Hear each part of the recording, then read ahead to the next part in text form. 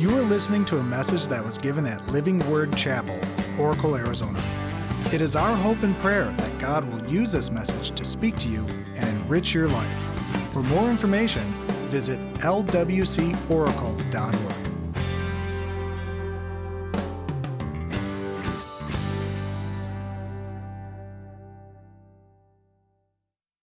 Christmas, and we'll begin today with the gift of hope.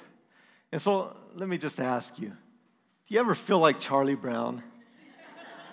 I mean, do you find yourself in the midst of all the Christmas decorations, and pretty soon the radio stations are going to all be playing the Christmas songs, and you just know that those are going to get stuck in your head. And then there's the bustle of shopping, traffic, lines, parties, and not to mention the stress of baking Christmas cookies. I mean, do you ever want to just stand up and shout in exasperation like Charlie Brown? Isn't there anyone that knows anything about Christmas?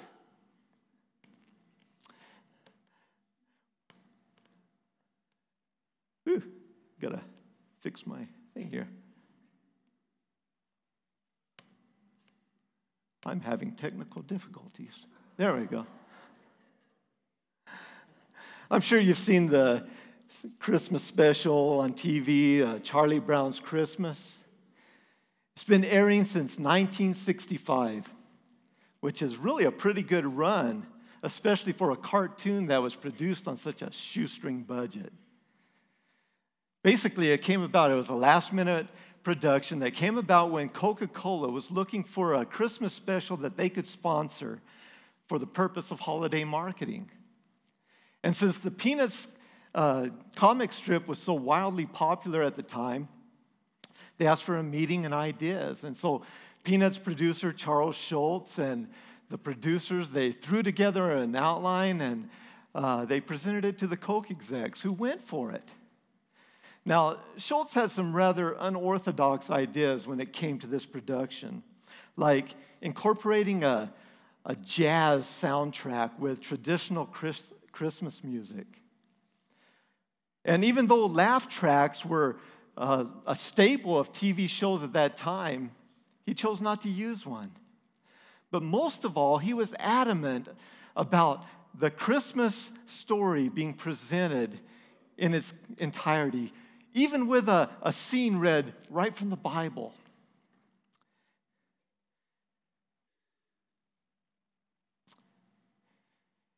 Well, the TV producers thought, well, it's too controversial to read the Bible on national television. But Schulz insisted. And controversial or not, I think it's done pretty well. In fact, it just aired this last Thursday night.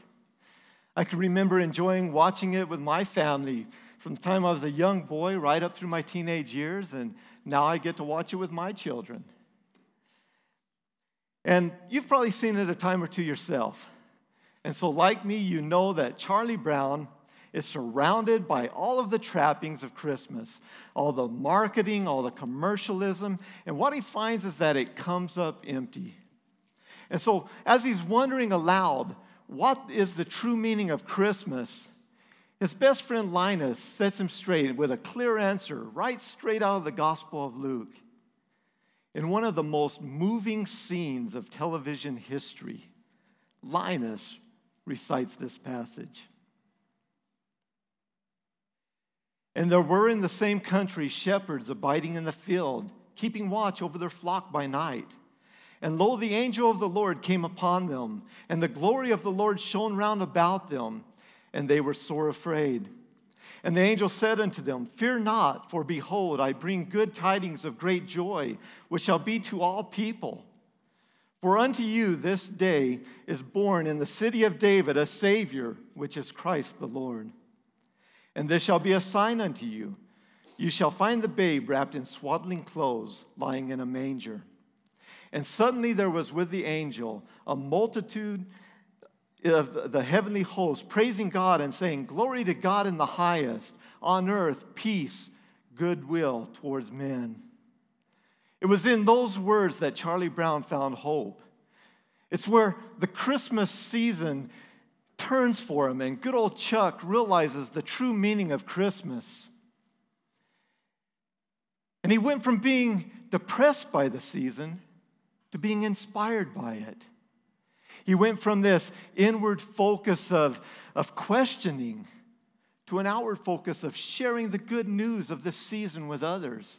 And so today, I invite you to hear these same words of hope as we enter this Advent season in preparation and expectation for Christmas. So what exactly is the Advent season? Well, for some people, this may be a new concept. But for others, it may bring back memories of lighting candles on an evergreen wreath, or maybe those little calendars that have the windows that open up to reveal a gift or a treat for each day of the month leading up to Christmas. But Advent is really so much more than that. The word Advent means coming or arrival. And it's a season that's marked by expectation, waiting, anticipation, and longing. It's a season that connects the past with the present as it looks to the future. Advent gives us the opportunity to share in the ancient longing for the coming of the Messiah, to celebrate his birth, and to be alert as we wait in eager expectation for his second coming, when he returns as promised for his people. In a season often marked by the frenzied busyness, Advent is an opportunity for us to set aside time to prepare our heart, to help us focus on a greater story than our own, the story of God's redeeming love and how he sent his Son into this world that was lost in darkness. As the prophet Isaiah wrote, the people walking in darkness have seen a great light. And on those living in the land of deep darkness, a light has dawned. So over the next 4 weeks, we're going to unwrap the gifts of Christmas as we journey through this Advent season. And it's our chance to hear the story, maybe for the first time, or to rehear it again with new ears, and to really remember what Christmas is really about. So we'll begin today by unwrapping the gift of hope. Would you pray with me?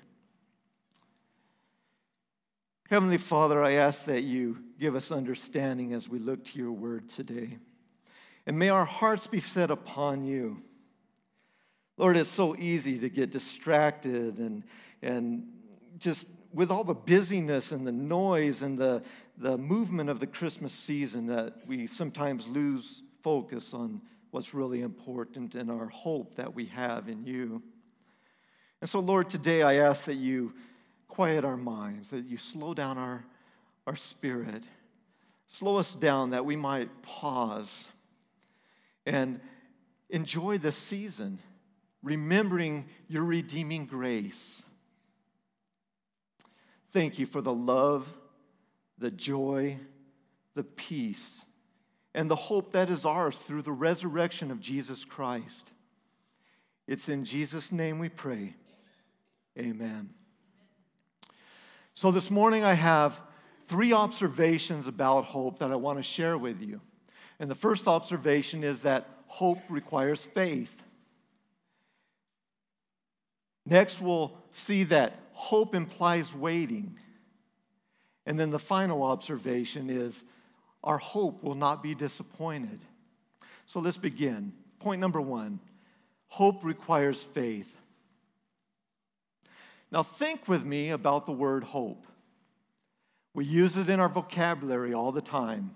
But what does it mean? Webster defines hope as an action verb, meaning to desire with expectation of fulfillment.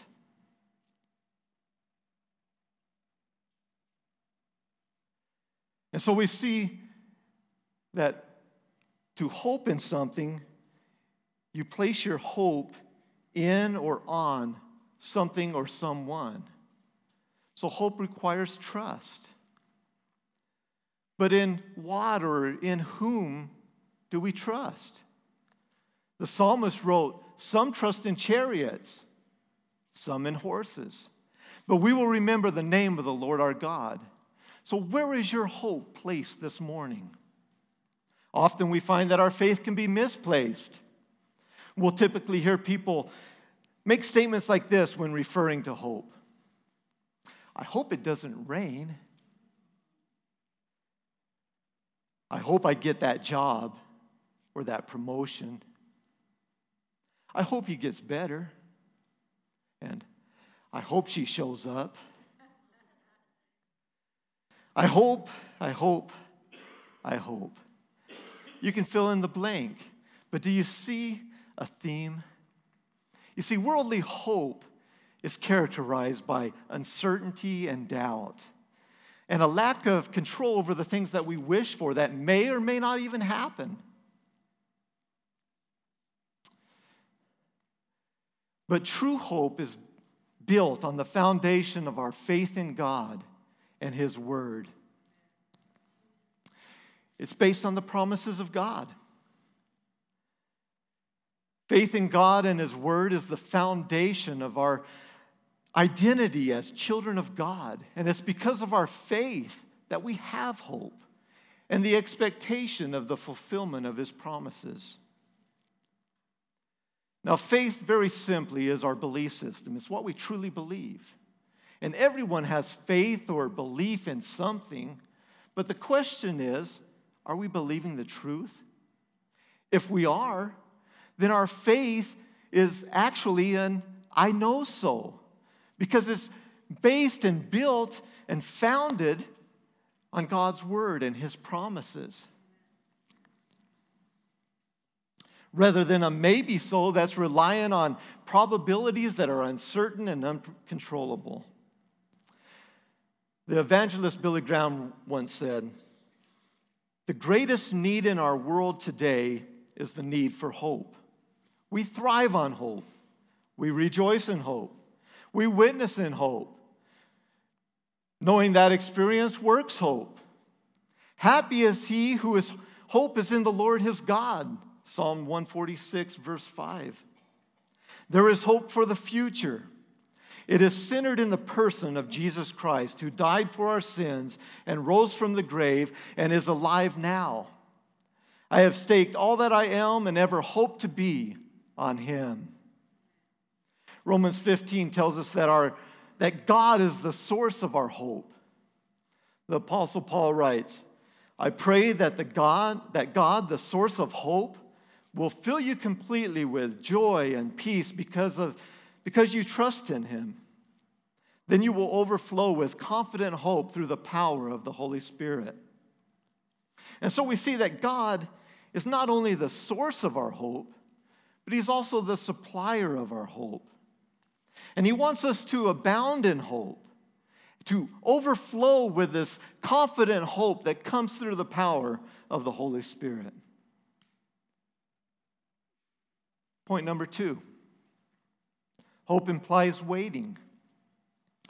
In the Bible, the words hope and waiting are used interchangeably. We see the word hope used over 200 times, and it can be summarized as having a confident expectation in the future. It means having a contagious enthusiasm for what will come. And so together we wait. Patiently, actively, and expectantly, we wait. First, we patiently wait. Hope reinforces, it strengthens our faith, and it motivates us to continue to trust in God. It requires patience because, as you know, waiting can be a challenge, but it's so worth it.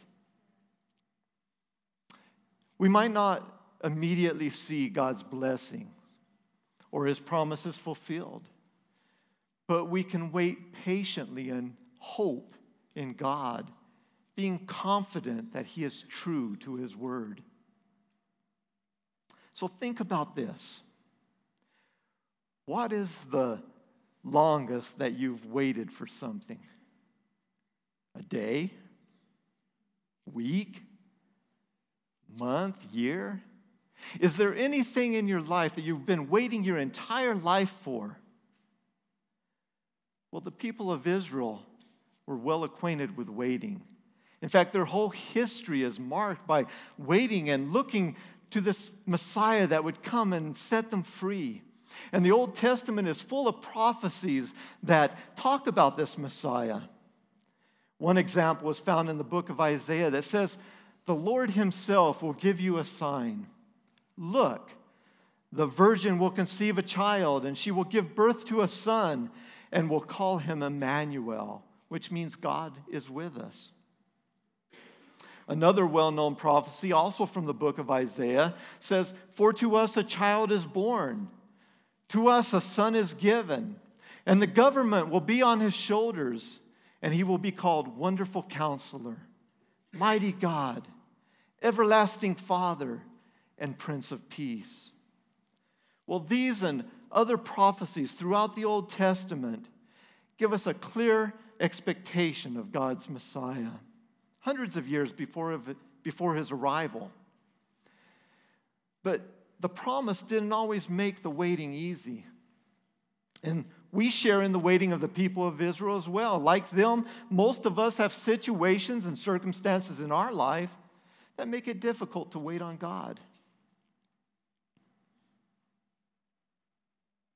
Like them, we too are still waiting for the complete fulfillment of God's salvation for this world. Romans 8 tells us that all creation has been groaning as in pains of childbirth right up to the present time. And we believers also groan, even though we have the Holy Spirit within us as a foretaste of future glory. For we long for our bodies to be released from sin and suffering. We too wait in eager hope for the day when God will give us our full rights as his adopted children, including the new bodies he has promised us. How many are thankful for that? And we're given this hope when we're saved. If we already have something, then we don't need to hope for it. But if we look forward to something that we don't yet have, we must patiently and confidently wait. Waiting patiently in hope has a positive effect on our spiritual growth and maturity. You see, God intends the waiting to help your faith grow. And it's not really so much a matter of how long we have to wait, but it's how we're transformed as we wait. So next we see that we actively wait. Our present hope in Jesus doesn't stop the storms of life. It doesn't change the circumstances or situations that we face. But like an anchor that holds a ship steady against the wind and the waves, our hope holds us steady against the storms of life. It holds us firm and secure. And no matter what the outward results look like at any given moment, we can find hope in the words of Hebrews chapter 6 and verse 19 that says, "We have this hope as an anchor for our soul, firm and secure." So instead of trying to manage and control all those things that are going on right now around you, or those things that are going to happen maybe in the future, know that we can place it all in the hands of Jesus. We can release it to him because God loves us and he's working in all things for our good. Henry Nouwen, in his book, A Spirituality of Waiting, said, "A waiting person is a patient person." The word patience means the willingness to stay where we are and live the situation out to the full in the belief that something hidden there will manifest itself to us. And so we wait in the moment, trusting God and his promises to be fulfilled. Now, waiting can be defined in a couple of different ways.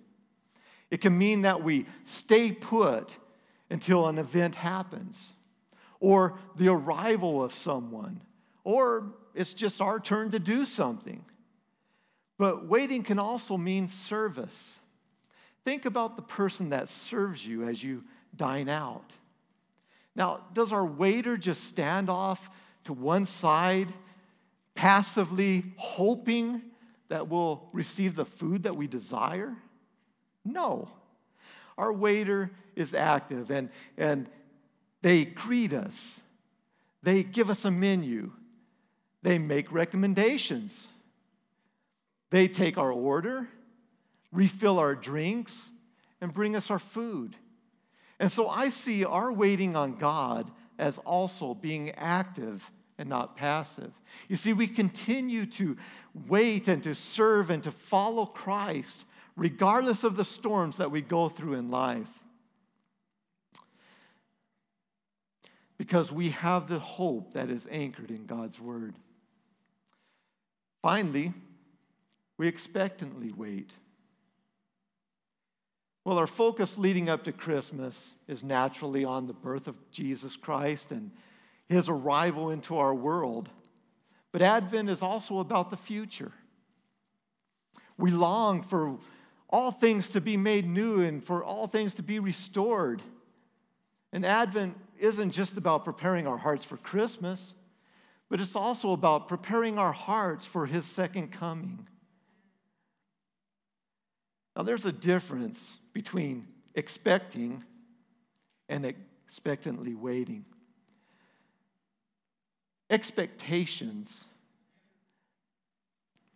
if we base our expectations on what we hope will happen, what we wish for, what we desire, then we're going to be disappointed if reality doesn't produce those same results that we desire.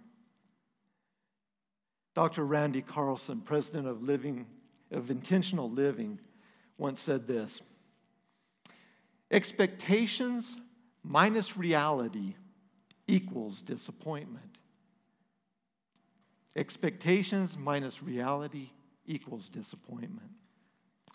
And so our hope isn't built on wishful thinking, but our hope is built on the promise that the baby that was born in a stable in Bethlehem, who came to this world and lived a sinless life, who suffered under Pontius Pilate and willingly laid down his life so that we could have right standing with God, was raised to life by God the Father, and will soon come again as the King of Kings and Lord of Lords in all of his glory to fulfill his plan of redemption. And that's a plan that will endure throughout eternity. So point number 3 is our hope will not be disappointed. In Romans 5 we read, this hope will not lead to disappointment, for we know that how dearly God loves us because he has given us the Holy Spirit to fill our hearts with his love.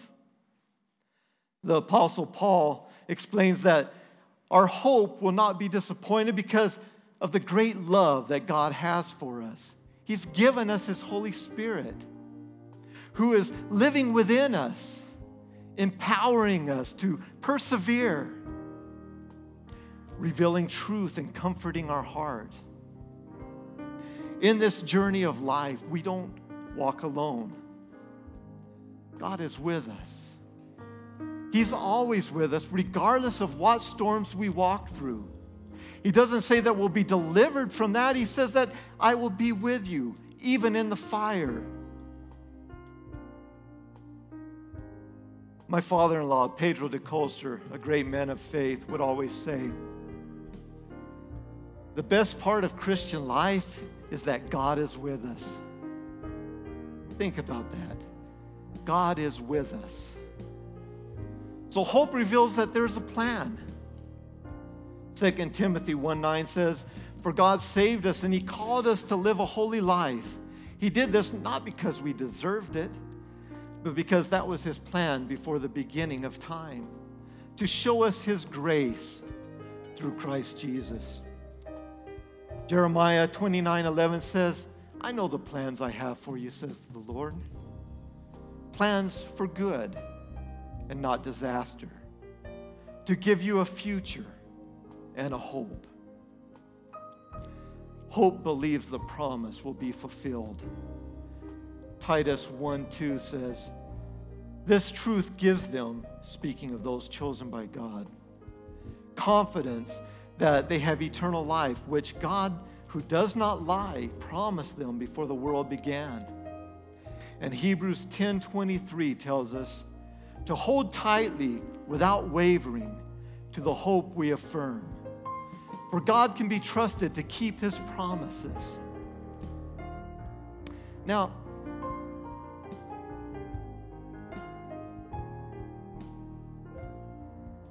imagine if you were to receive a beautifully wrapped package, beautifully wrapped gift.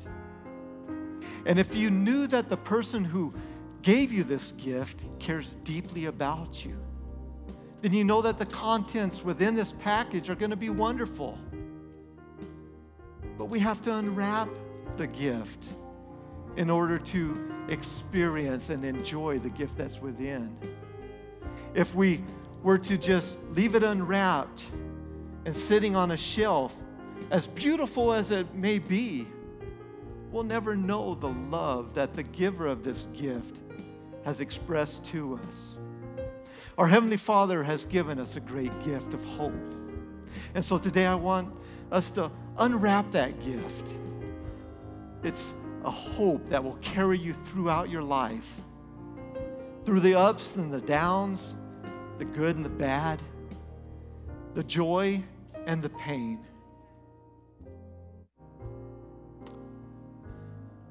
Maybe you're here this morning and you've never placed your trust in Jesus, and you're experiencing feelings of hopelessness, wondering to yourself, is this all there is? What is the meaning in life? This gift has been given to you as well.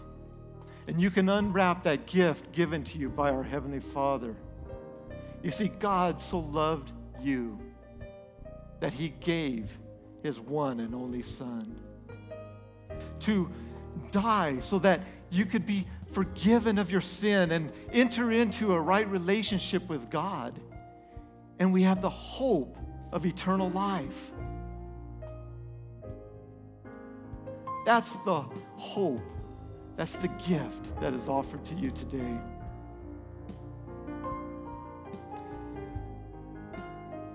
The Bible says that if we confess with our mouth that Jesus is Lord, and we believe in our heart that God raised him from the dead, that we'll be saved.